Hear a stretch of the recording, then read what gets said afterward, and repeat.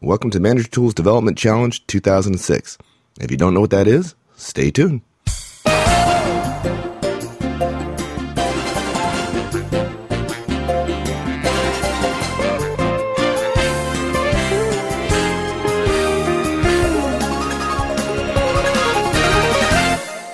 Hello, this is Michael Lozan, and on behalf of myself and Mark Horstman, welcome to Manager Tools. Today, if you're a little surprised about getting this, surprise. Today we're going to do something a little bit different. This month we're opening up our Registered Users podcast to all our listeners. Now we're doing this for several reasons. First, to say thanks to all of you who are listening. We appreciate that you're taking time to think about your management lives and that you think that we're adding value. Also, when we started this members-only podcast, we realized, though, that there were some ideas in here that were just too good to limit. And you know that old saying about information wanting to be free. So here's some free information. Finally, we wanted to encourage non-registered users to become registered. Each month, our registered users get an extra podcast made only available to them.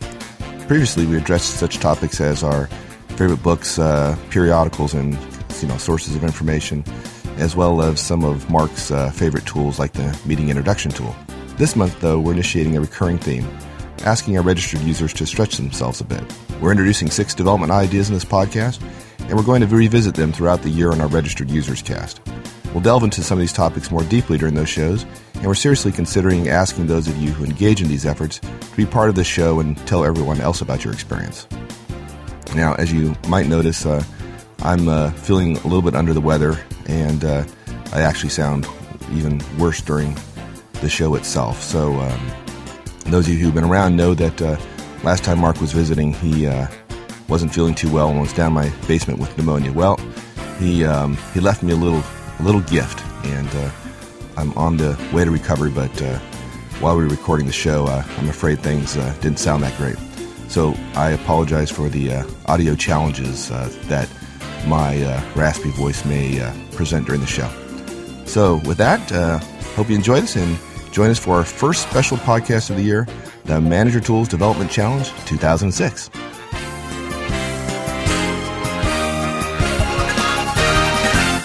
Welcome, everybody, to the 2006 Management Development Challenge podcast.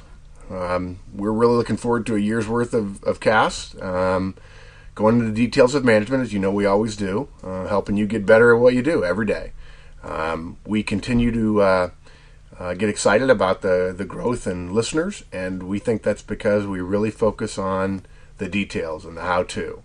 For this special edition, listeners only, even though we're expanding it to, registered users only, we thought we'd expand it, and we also thought we'd issue a challenge.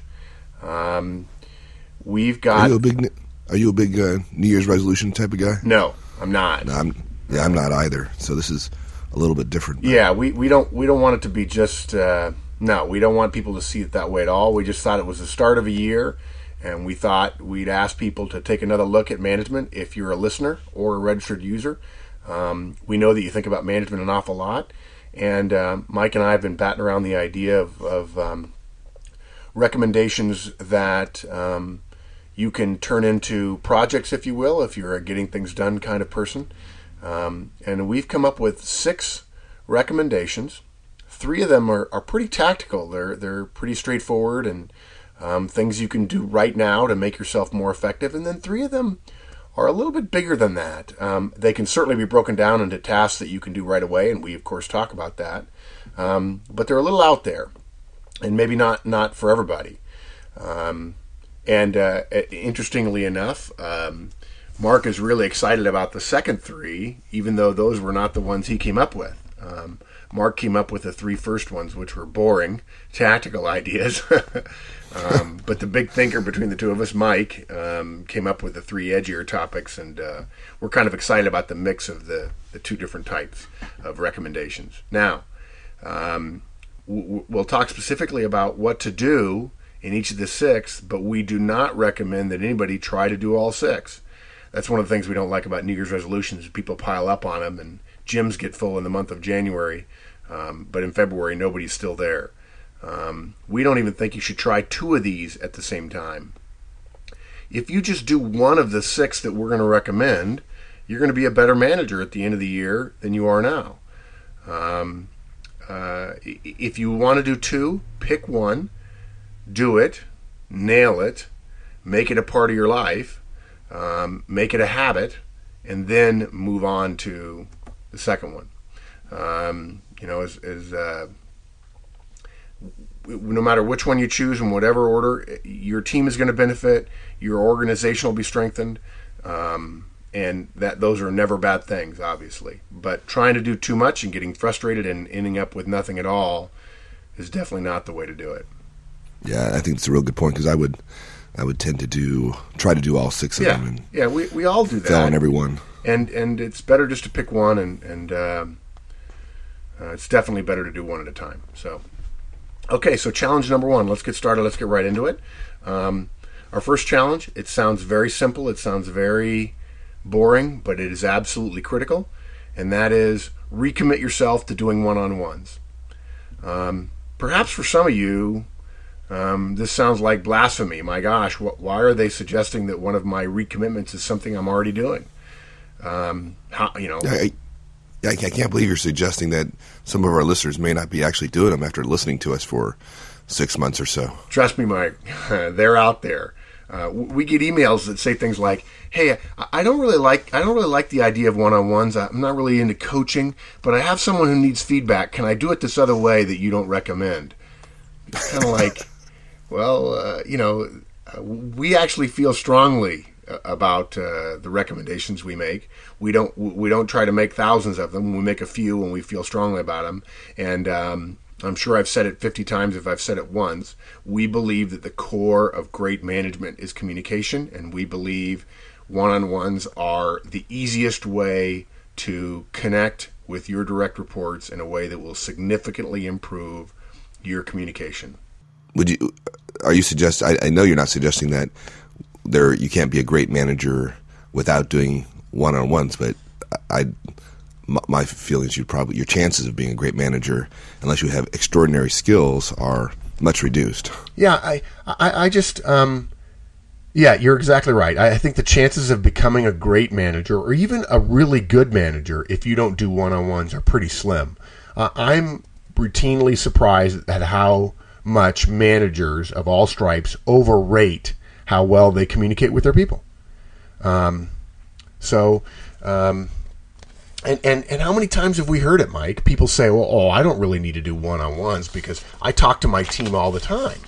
And as we've talked about before, then why, when I go into organizations, is it that all the teams tell me they really don't know what's going on? And I think there's a difference between talking to your team all the time and creating a space where you can talk about them and you can talk about what they want to do, and talk about something other than the particular project or the work that you're doing right at the time. So, right. Hey, can you hold on one second? Sure. The princess of the household just walked down. Of course. Hey, girlie. You can't come down. Daddy's working down for K2. All right, I'm back. Good. Always nice to hear Sydney's voice, though. She loves you. Okay, and look, we're not kidding ourselves. We know that there are plenty of people out there who hear the idea of one-on-ones, think they're a great idea, but for some reason didn't start. It was a bad time of year. Some people started but didn't really commit to it for whatever reason in terms of staying through it 4, 6, 8 weeks after they started. And then the holidays came up too, and sometimes it's much harder to stick through things when people are saying, I really need to do some shopping or whatever, or you let it slide a little bit and they let it slide, and suddenly 3 weeks went by and you haven't met with your folks. Well, regardless of why people are doing or not doing one-on-ones, some of you liked them, didn't start. Others started, didn't commit. The holidays make it tougher. Regardless, we want you to recommit. It is a great way to send a message that you care about your folks, that you want to increase communication. Whenever communication increases, team output improves noticeably at some point. So how can you recommit? That's always the Manager Tools question, is how do I do this? What do I do? And we have an email that you can send, and we're going to post it on the site. It'll be there. And you can grab it from the web and modify it to your heart's content, but it'll sound something like this. Team members, I've decided to recommit to meeting with you weekly in one-on-ones. I thought I'd follow through last year. I stumbled a bit. I believe in one-on-ones, and I want to make them work throughout this year.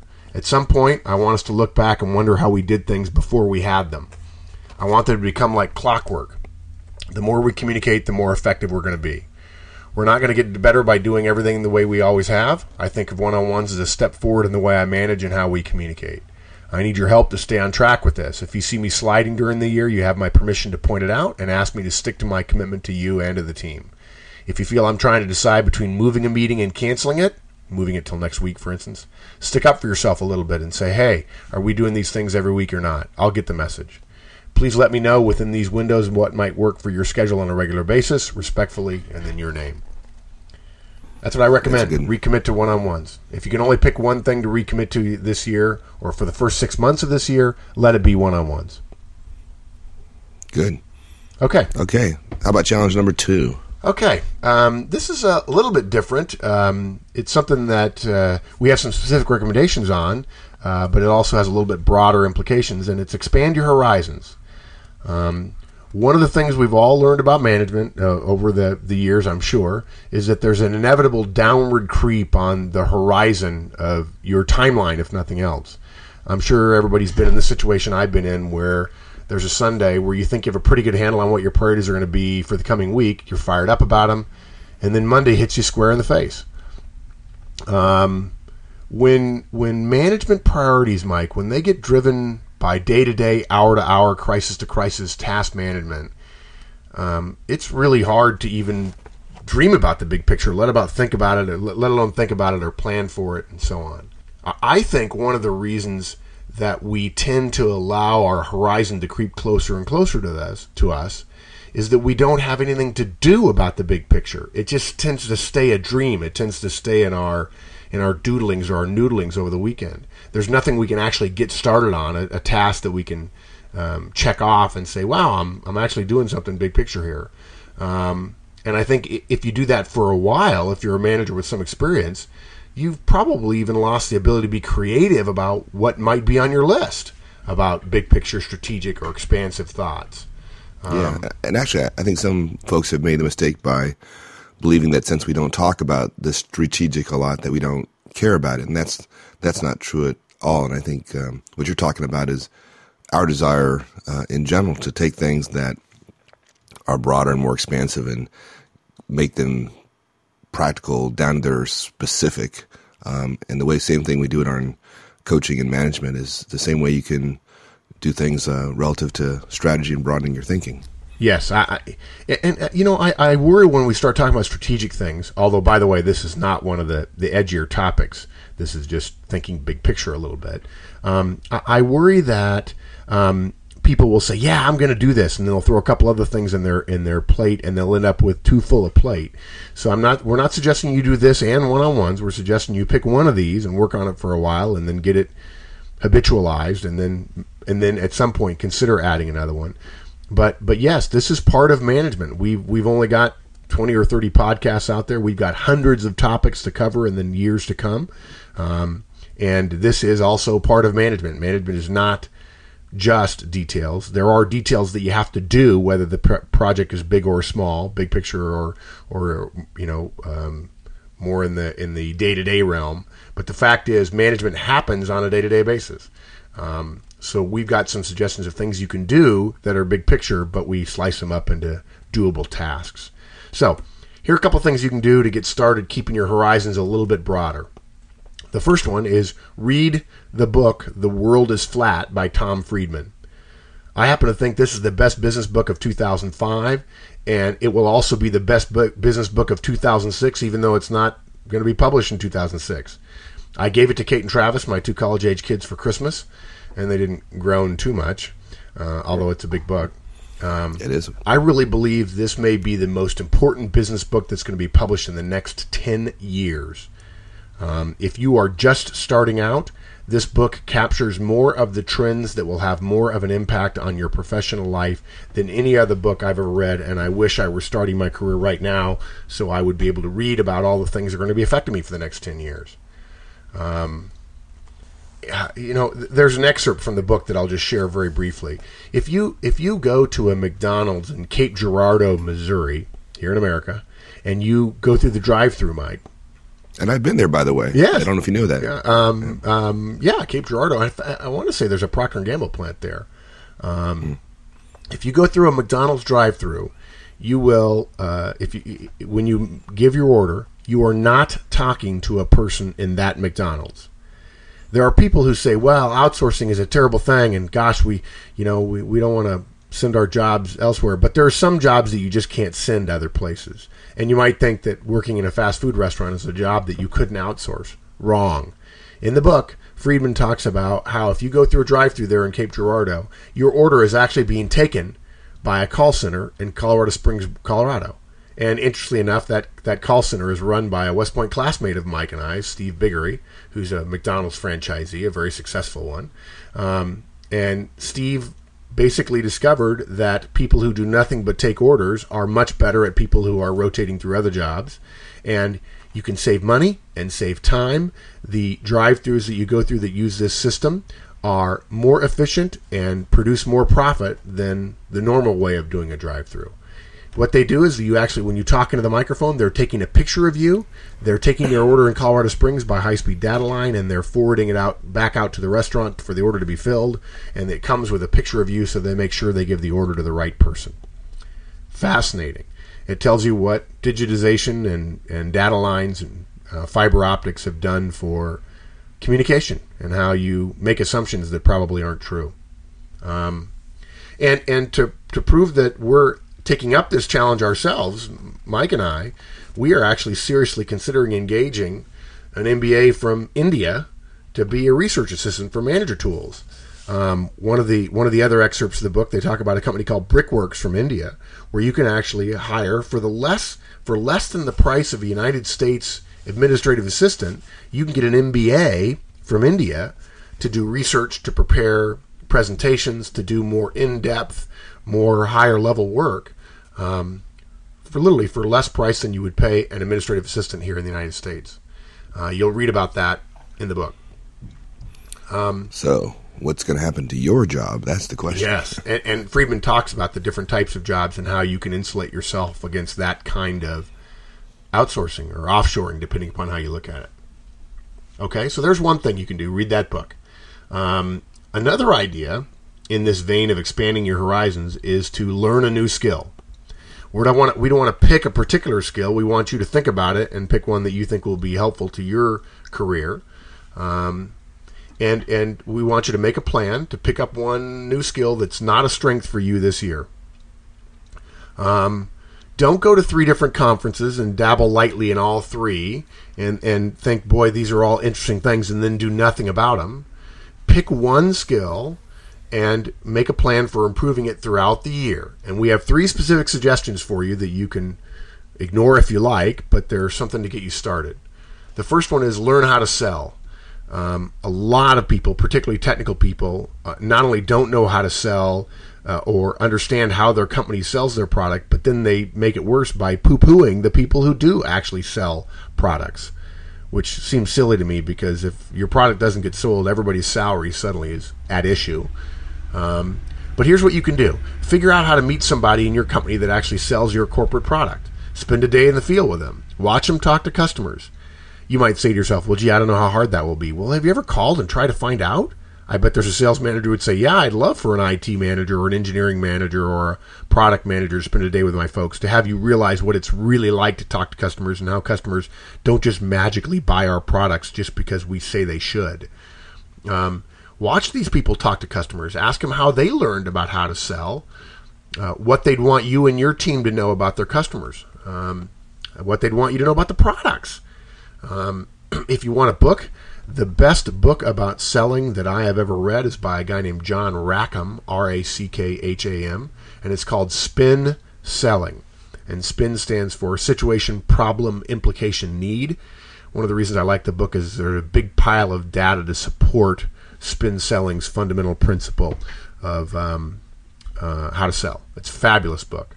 It's old. It's probably 10 or 15 years old, but it's still exceptionally good. Second thing you can do is learn project management. A lot of people talk about being a project manager and then really don't know what they're doing other than they're managing a bunch of tasks. What you can do is talk to the project managers in your firm about how they've learned, what system they use, and what resources exist for free within your company. Usually companies that have project managers have some sort of online resources, but maybe not in yours. And if you really want to turbocharge the efforts that you're going to put out in this regard, one of the best professional organizations in the world in terms of management development is PMI, the Project Management Institute. They have chapters everywhere. They're active in providing resources. Yeah, I think it costs like $100 to join, but that keeps out just anybody who's interested in joining a club. It's not a club, and I'm sure you can vouch for this in your organization, Mike. PMI certification to be a certified project manager. It's really highly regarded. It's not. It may not be an MBA, but it's not just going to a one-day course. It means that you've taken your time and really developed yourself.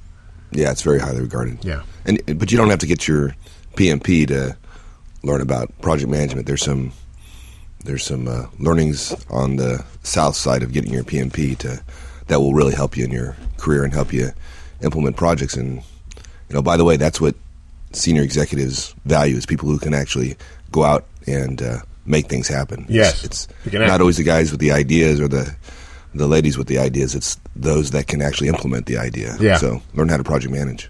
Yeah. That's why there's such a focus on entrepreneurs a lot of times, because they're the ones who actually have ideas and then actually implement the ideas and actually make them stick.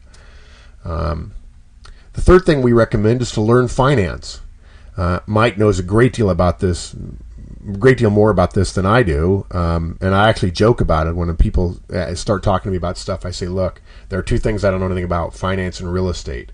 But quite frankly, you ought to know how to sell. You ought to know how your company's products are sold, and you ought to know how your company accounts for money. And this is another opportunity to leverage, or even better, to develop a network in an area where you probably don't have expertise. The next finance or accounting person you meet in your company, in your organization, stick out your hand, introduce yourself, and tell them, look, you know something I'd really like to know more about. Take them to lunch, find out more about what they do, brainstorm with them about how you could just learn some basics. And then there are a couple of books we can recommend about this as well. One is Finance for Non-Financial Managers, and the other one is How to Read a Financial Report. They both seem very simple probably to you, and yet that's a great way to get started. And then, again, developing your network and spending some time on a regular basis with somebody who knows something about it, you can probably quiz them and they can make further recommendations. And if you like seminars, one that I've heard spoken of very highly is something called the Lemonade Stand, where it's all across the country on a regular basis. And what they do is essentially form you into groups, and you have to build a lemonade stand. And they put you through a series of hypothetical situations, and you've got to learn by doing about cash flow and capital and resources and so on. Is that the same organization that puts out the book? Yes. Yeah. It's a really cute book. Matter of fact, I gave it to my wife to read. She's not an accountant, nor am I, by the way. Yeah. But I gave her that book to read because she does a lot of the financials for our Taekwondo school. So it's very good. I liked it a lot. Good. Let me just chime in a little bit, which is, if you don't understand how to look at P&L or how to read a balance sheet or balance statement, you are severely challenged in terms of rising up through the corporate ladder. I mean, that's the language at which people talk. When you're going to have a conversation with your CEO, whether you're in IT or engineering or sales or whatever, the language you're talking is financial. So learn it. It's one of those things you cannot get away without if you're going to rise to the top levels in any corporate structure. Yeah, it's funny, Mike. I just put two and two together as you sit here talking about executives, and I realize I say this all the time when people talk to me about becoming a CEO, and we talk about the importance of people and relationships and so on. When you get to the level of CEO, when you get to the C-level jobs, if you get a bunch of those people together, particularly from different companies, I guarantee what they immediately start talking about is numbers. And the numbers, the report cards that they deal with are all financial. And their numbers, their ratios, Yep. it's amazing. Yes, absolutely. Good. Okay. Challenge number 3, and this is one that's near and dear to my heart, and the title of it is Go Home. Folks, you spend too darn much time at work, and a lot of it is spectacularly unproductive time. Look, if your family is really your number one priority, why is it that they're never on your calendar? Or rarely on your calendar, unless your spouse or significant other says, okay, don't forget we have to be at school for the church, for the school Christmas pageant at 5:30 tonight or at 4:30 tonight. And probably the first thing you did was groaned and said, well, I've got a really busy day today, hon. And I just find it is shocking to me that people who say at work, look, my schedule manages me, that my schedule is what's most important. There is no way that you can say that and then not have your family on your calendar and say, well, you can say your family is number one, but you're essentially leading a double life, and it's not effective. And, I don't know, Mike, maybe you have a horror story, but I sure don't have any horror stories about what happened at work while somebody went to one of their kids' soccer games. We keep not... I can't think of a single instance. Yeah, I keep not reading about buildings burning down while indispensable managers go on vacation. And yet, gosh, the number of people who whine about how busy they are while they're on their own vacation, it's just frustrating. So... I think I've said this before on our podcast. I have videotapes of managers between 5 and 7 in the afternoon. And while they think, if you're a manager who thinks, okay, I'll put that off to the end of the day, I'll get that done before I go home. The fact is you won't get it done before you go home because people sit around and do almost nothing for a couple of hours and entertain visitors at their desk and so on after everybody else has gone home. So step 1 is to start now. Sit down with your spouse or your significant other and talk about the days of the week that are best for you to be home at a specific time. Tell your spouse, look, family's number one. Let's make sure that I don't let work creep into my family so often that when I say that, you cringe because it's really not true that family is number one. Now, look, to be fair, there's probably at least one day a week where your spouse will say, look, if you want to stay late that night, that's okay. Now, you should still have a drop-dead time that you go home at.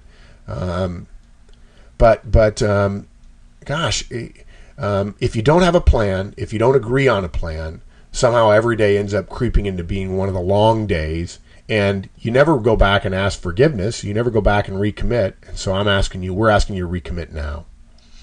And step 2, put a hard stop on most days. Put a hard stop on your daily work plan.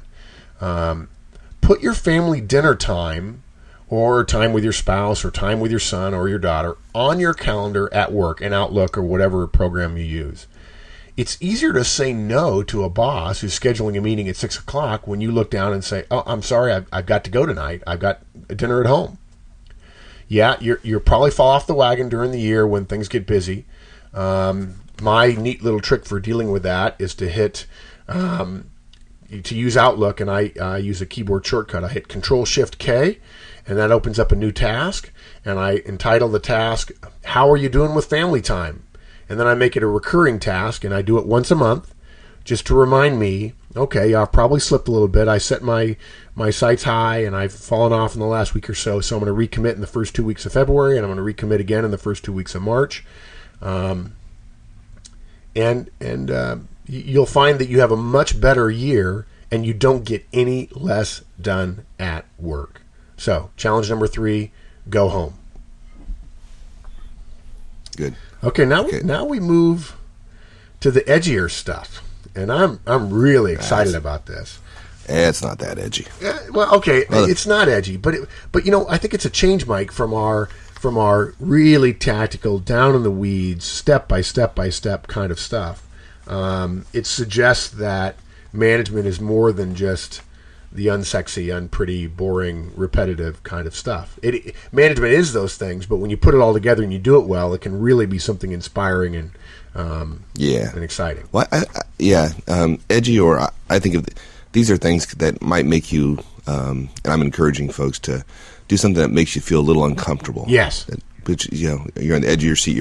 You're worried about what the results are going to be, and boy, there's a lot of beauty that comes out of putting yourself in a vulnerable position, because Yeah. if you do these things, you will be vulnerable. Yeah, So, exactly. so, Yeah. Yeah. embrace it. So, our challenge number 4 is Mark titled "Swing for the Fences."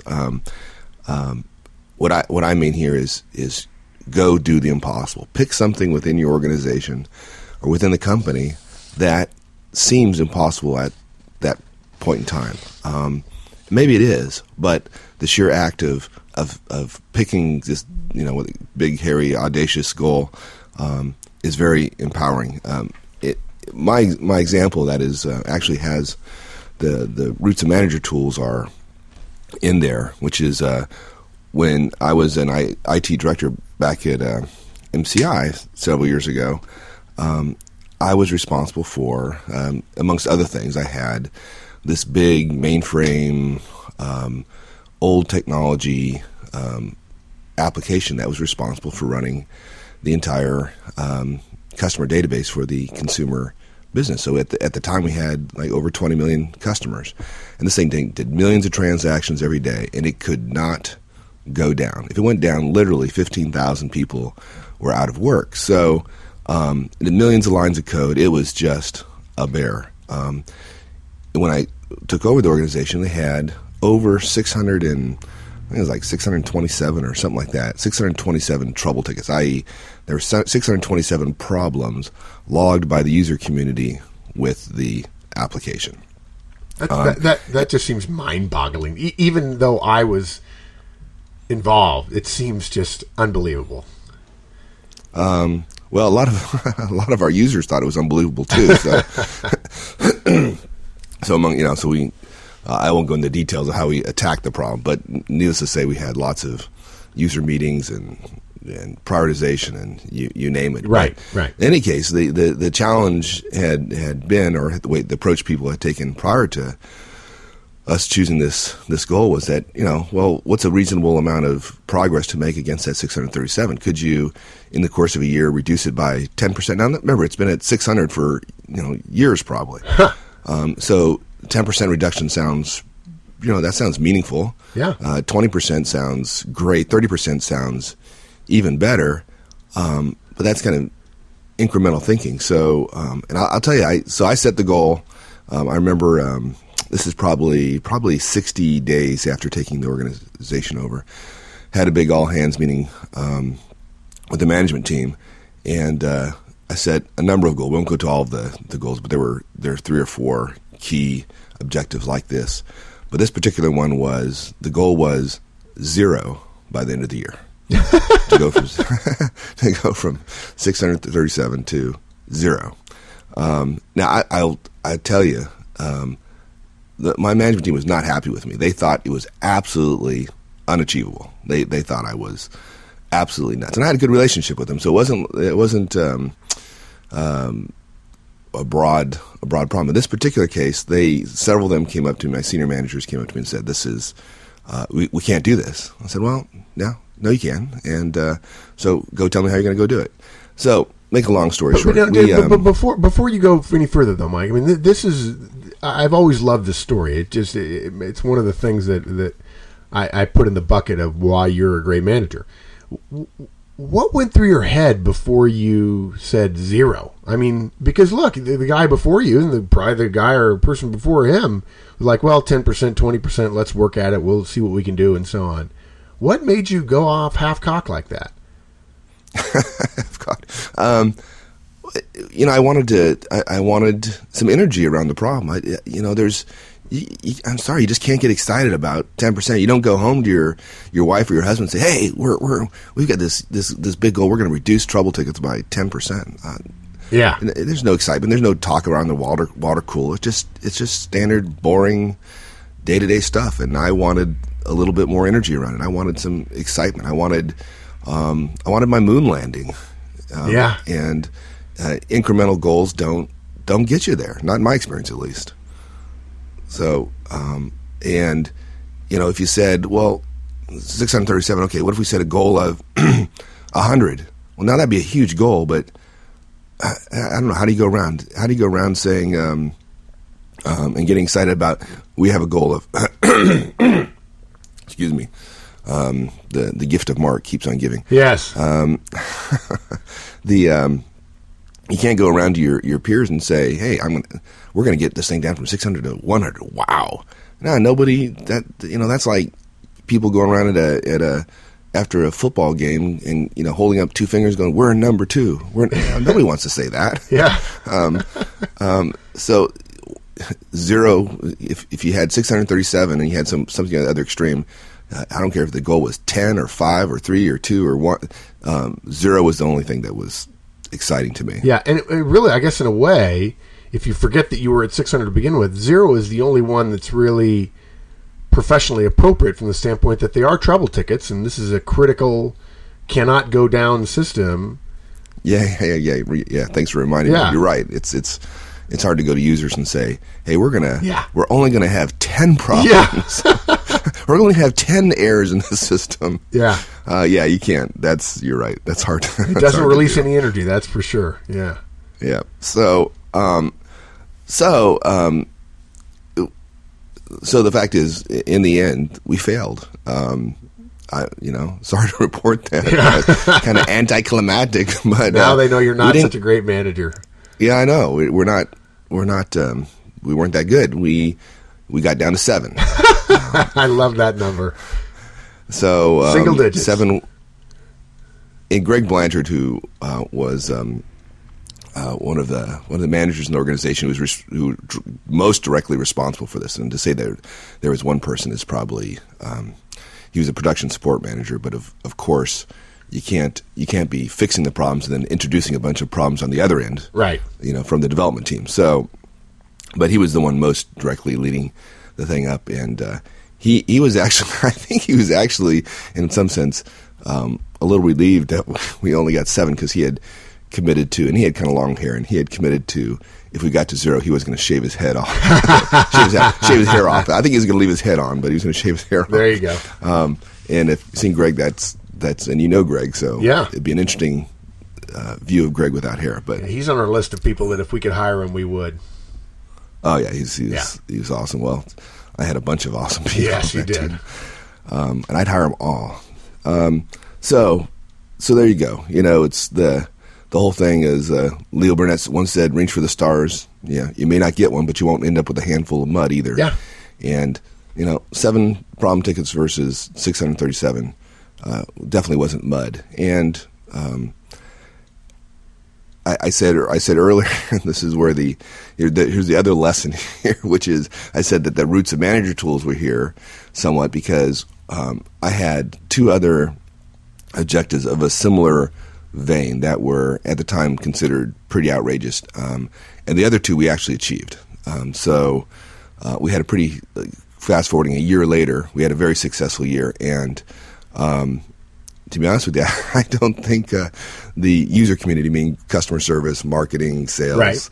I don't think they had any better view of the organization than they did when we started, even though we hit all their most important metrics. Yeah, they didn't. They said they were their metrics, but it really didn't work for them. Yeah, it didn't. Exactly right. They lied to me. Yeah. So at that point, that's when I called Mark to come in and help me for the next year, and that's another story in itself. But hit all the metrics that your users say they want. You don't necessarily get what you expect. Yeah. So, all right. So that's number 4. Challenge number 5. Before my we second go to challenge one. number 5, Mike, I just want to go back to something. I think to me the thing that really makes number 4, the swing for the fences, so powerful is that if you set a goal from 600 to 500, people tend to use incremental thinking. And that the difference for me is if you had been my boss at the time, if I had been Mark Madigan or Mike Morsrow or Kathy Stoltz or Greg Blanchard and had said to us, I want you to get to 0.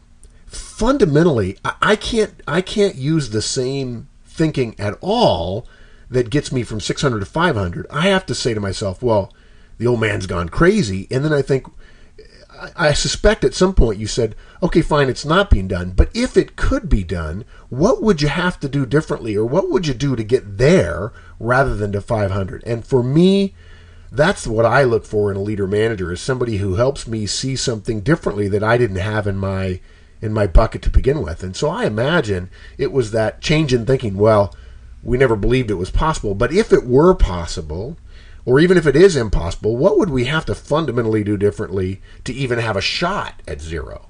And I suspect that was a big part of. Oh, absolutely. We didn't.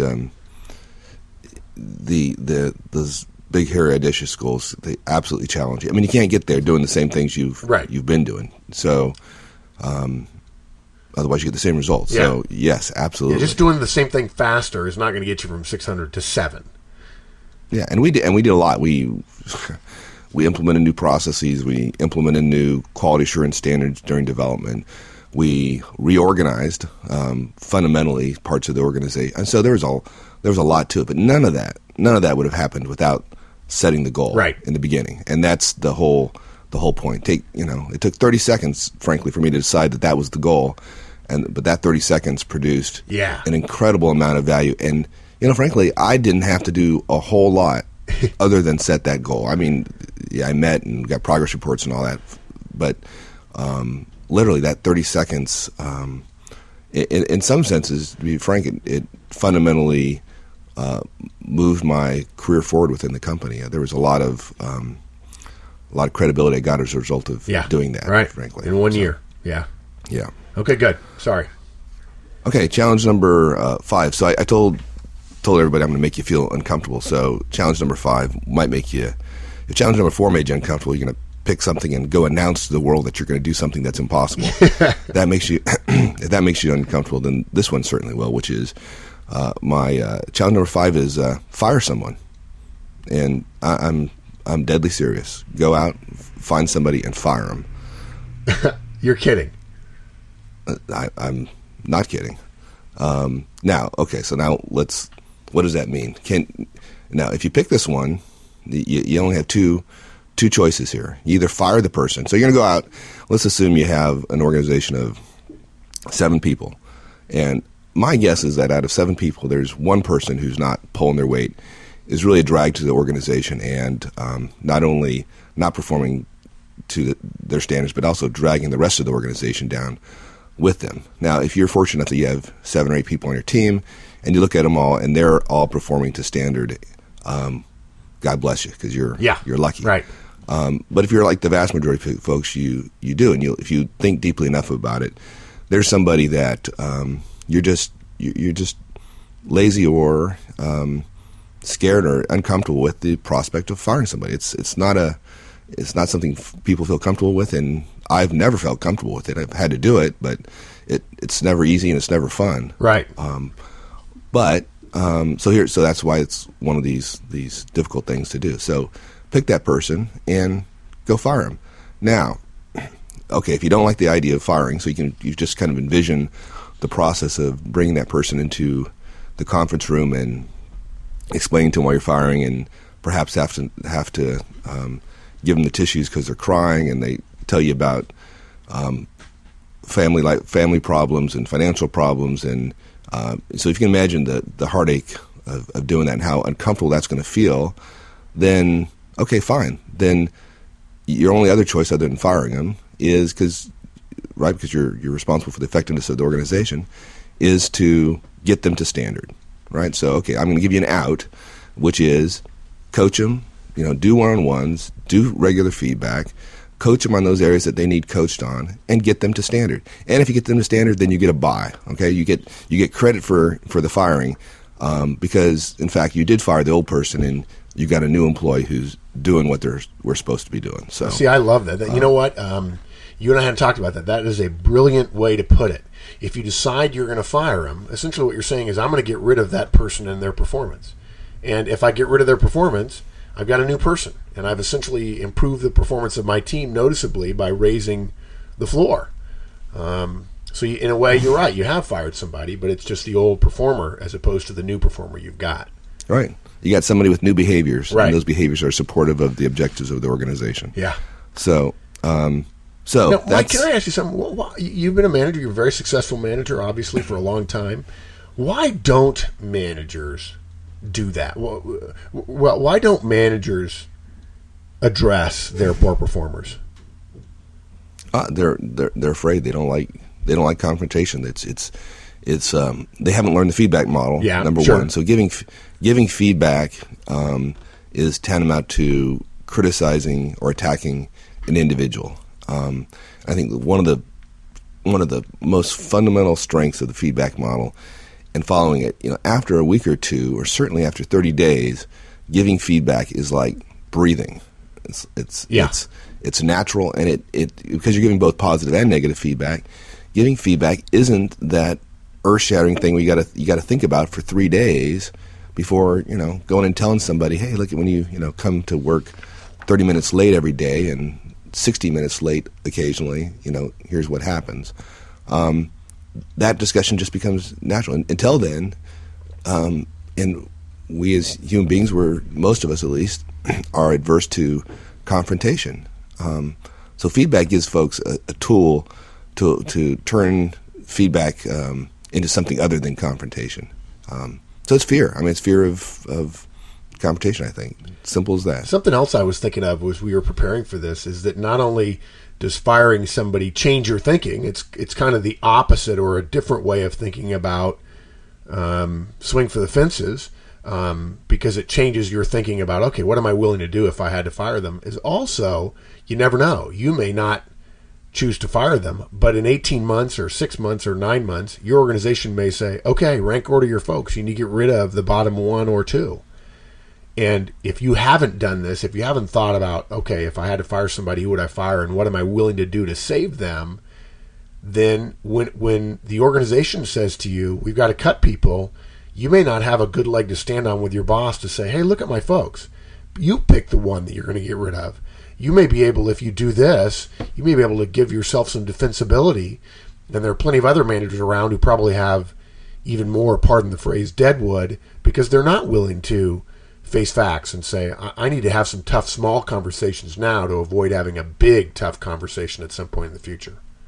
Yeah, and having gone through this many, many, many times, unfortunately, don't fool yourself in terms of the amount of effort required to change the game a little bit. In the end, and this goes all the way up to the top, people are uncomfortable with firing people. And if you think that, if you're an entry-level or junior-level manager with an organization and you've been through layoffs, if you think that it's all fun and games for the CEO and for the C-level execs in the company, you're not giving them enough credit, because, in fact, everyone I've seen, there is a lot of angst and anguish over layoffs. So it's, the idea that people are just numbers isn't quite true.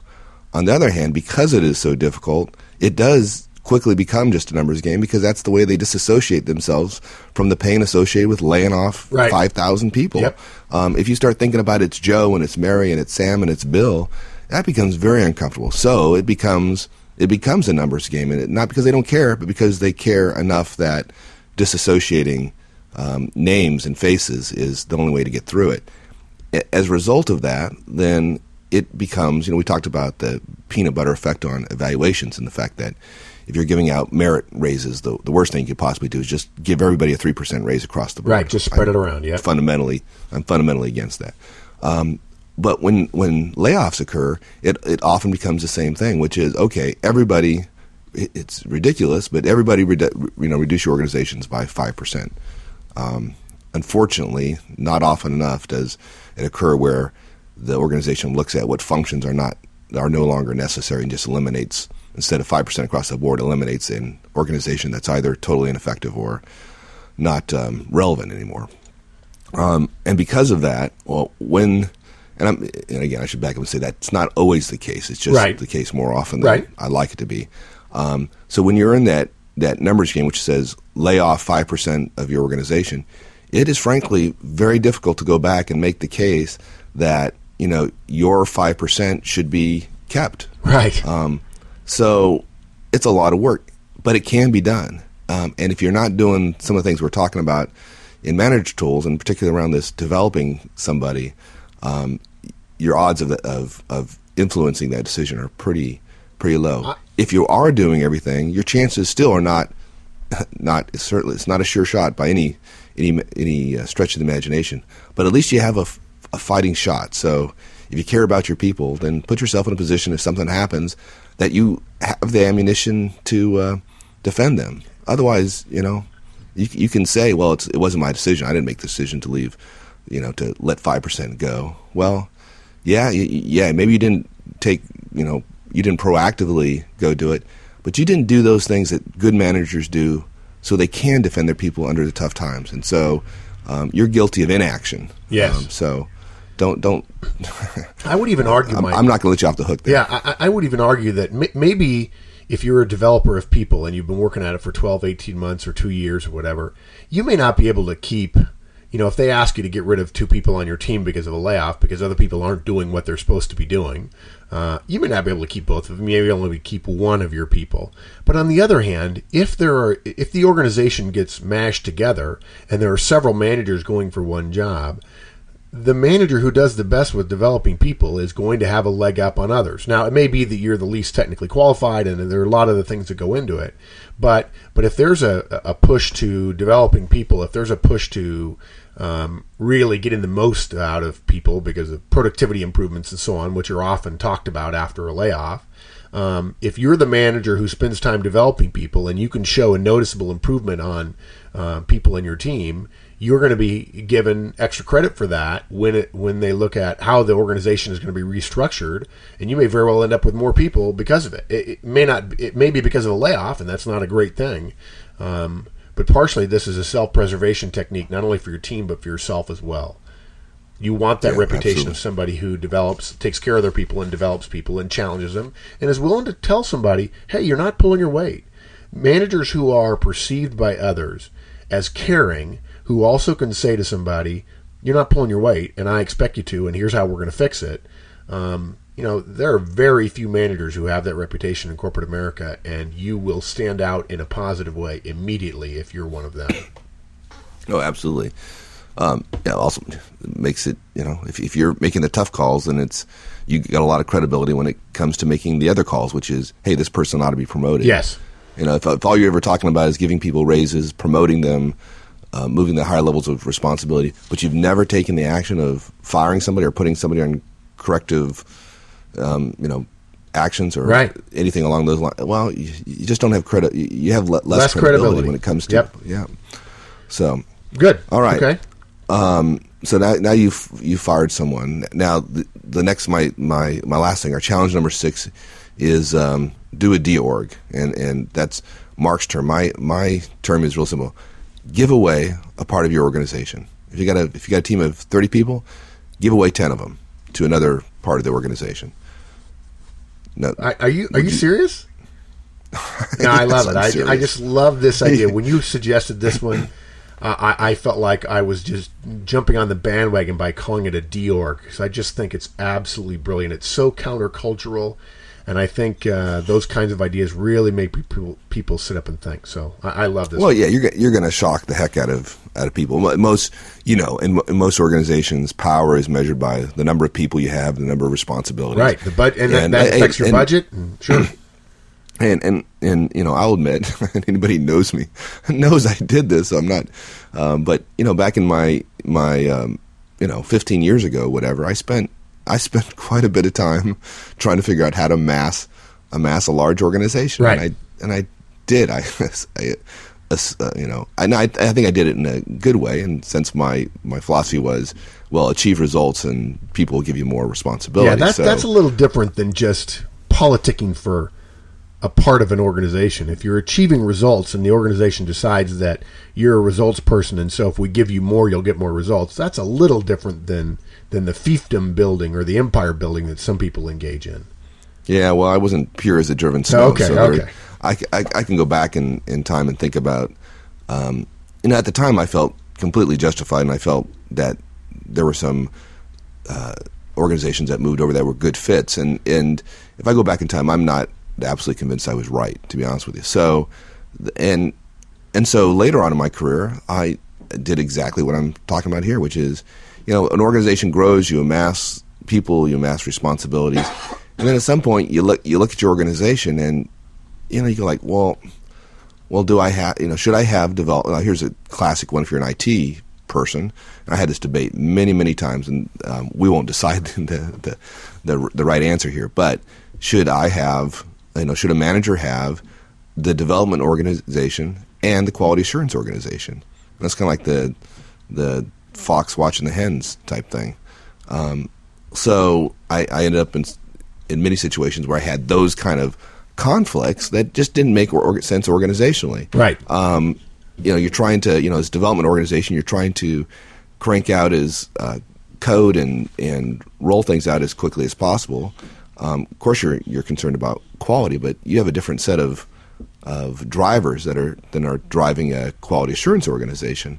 And so, a manager who has responsibility for both, well, you put yourself in some really awkward positions. Yes. And you're probably not as effective as you should be. There's a natural tension that happens between parts of an organization, and this is just an example of that. We're a development organization and a quality assurance organization, and as companies evolve, as organizations evolve, sometimes those natural tensions are not. The structure of the organization becomes ineffective, and the natural tension is just probably one of the characteristics we could talk about when organizing. That's a different podcast right. in and of itself.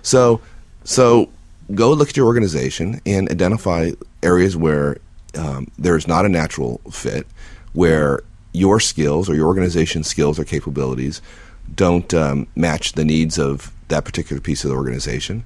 Identify somewhere else where it would fit, and go to the other manager, and this will just absolutely blow them away.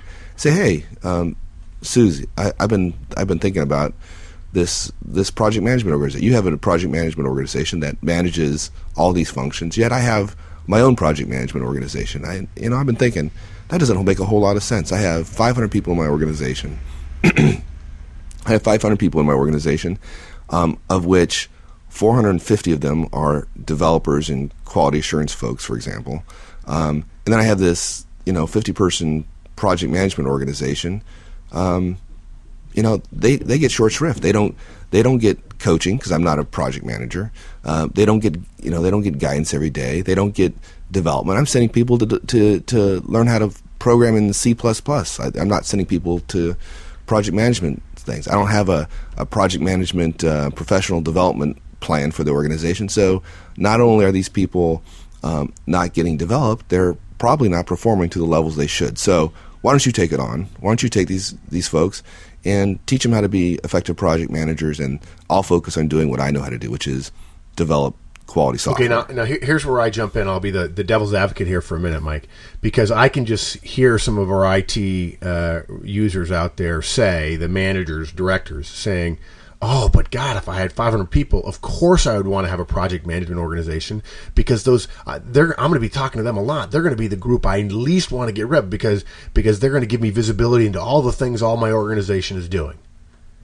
Oh, yeah, I understand. And actually, I wish I would have stuck with my quality assurance analogy better and given away the quality assurance piece. Right, sure. That would have but what you're saying is you can look at your organization and decide that other parts could go elsewhere. There's a good reason maybe why they're where they are, but you could also justify them going elsewhere, and you're suggesting pick one, the one that you could most afford to get rid of, and literally get rid of it. Yep. Even if there's a good reason why it's here, we can guarantee in the last 5 to 10 years it wasn't where it is now. Right. Inevitably there always is a good reason, at least in somebody's mind, as to why the organization is where it is. And the fact is, if you want to be, on the edge a little bit, if there's a tie, whether the organization stays with you or goes somewhere else, the tie goes to the other person, the other organization. Right. And certainly anything on the side of where there's more support for moving the organization outside of yours, then clearly it goes. But if you want to be edgy about it, the tie goes to the other person. Right. Yeah. And if at the end of this you've given away your entire organization, well, okay, that's another story. Right. But there's a case to be made that you could get some executives looking at you going, wow, this is a smart person. He can see that really there wasn't a place for that organization. It would have been easy for him to continue to try to build his org, and yet he said, no, I'm going to do the right thing rather than the selfish thing. I've got a spot for a guy like that, a guy who's willing to make tough calls and willing to go in the face of what we all complain about all the time, which is people building their own little empires. Absolutely. People talk about it all the time. Now, if you do this, if you actually go and do it, you will get a lot of attention. You get a lot of credibility from your peers. But the senior managers, execs in the company will also they'll respond with, and look at nobody. If you're lacking confidence, you don't do this.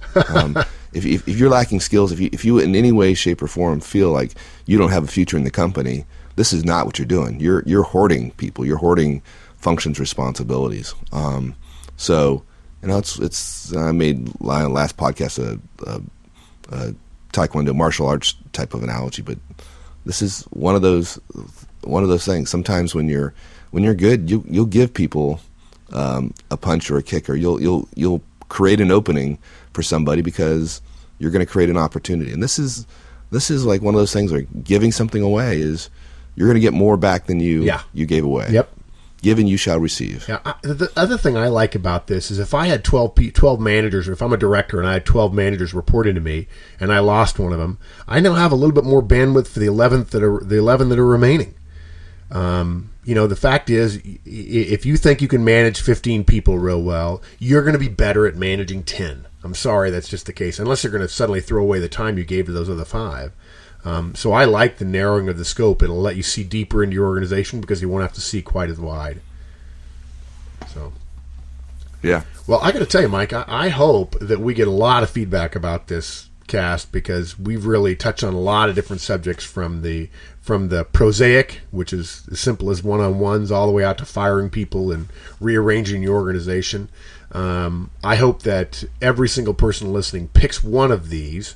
Not all 6, not even 2. Pick one, and come up with 5 or 6 tasks that you can do right away to move in the right direction. Make them small so you get some early wins in this project, and commit yourself to becoming a better manager this year. And make this project that you pick a proxy for developing your management skills throughout the year. Yeah, and if folks are not subscribed already to the members only podcast, which is just really simple. Just go to the website and register on the site. Go ahead and do so, because we're going to, over the course of this coming year, we're going to keep coming back to this list and then delving in a little bit more detail into, maybe how to do some of these things and addressing some of the issues that are going to inevitably come up as you try to execute these things. Wouldn't you love to have one of our listeners on talking about one of their efforts in these 6 challenges? Absolutely. I tell you what, I'm going to volunteer some of your time as well. If we'll take the first person, how about this? We take the first person who sends us a note and says, "Hey, I'm going to pick one," and I'd say on the we'll see on the more difficult, we'll say on the last 3. If somebody calls us and tells us, "Hey, they're going to pick their person," so if you're going to fire somebody, you're going to have to give us their name. If you're going to do a deorg, you're going to have to tell us, what part of your organization you're going to deorg. We will coach you personally over the course of this year on achieving that particular objective. Okay. For free. Oh, of course. Yeah, that's exciting. There you go. So, now you're going to go tell the person that you're going to fire.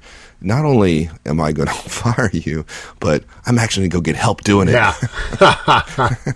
You might not say it exactly that way, but no, probably not. I think it's powerful, and we care about people becoming better managers. We're willing to put our money where our mouth is. Good. And then, okay, so then now on your side, if the person who's thinking that they'd like to take us up on this offer, then your side, you're going to agree to come on and either share the story. Either we'll talk about you, we can leave your name off, that's okay.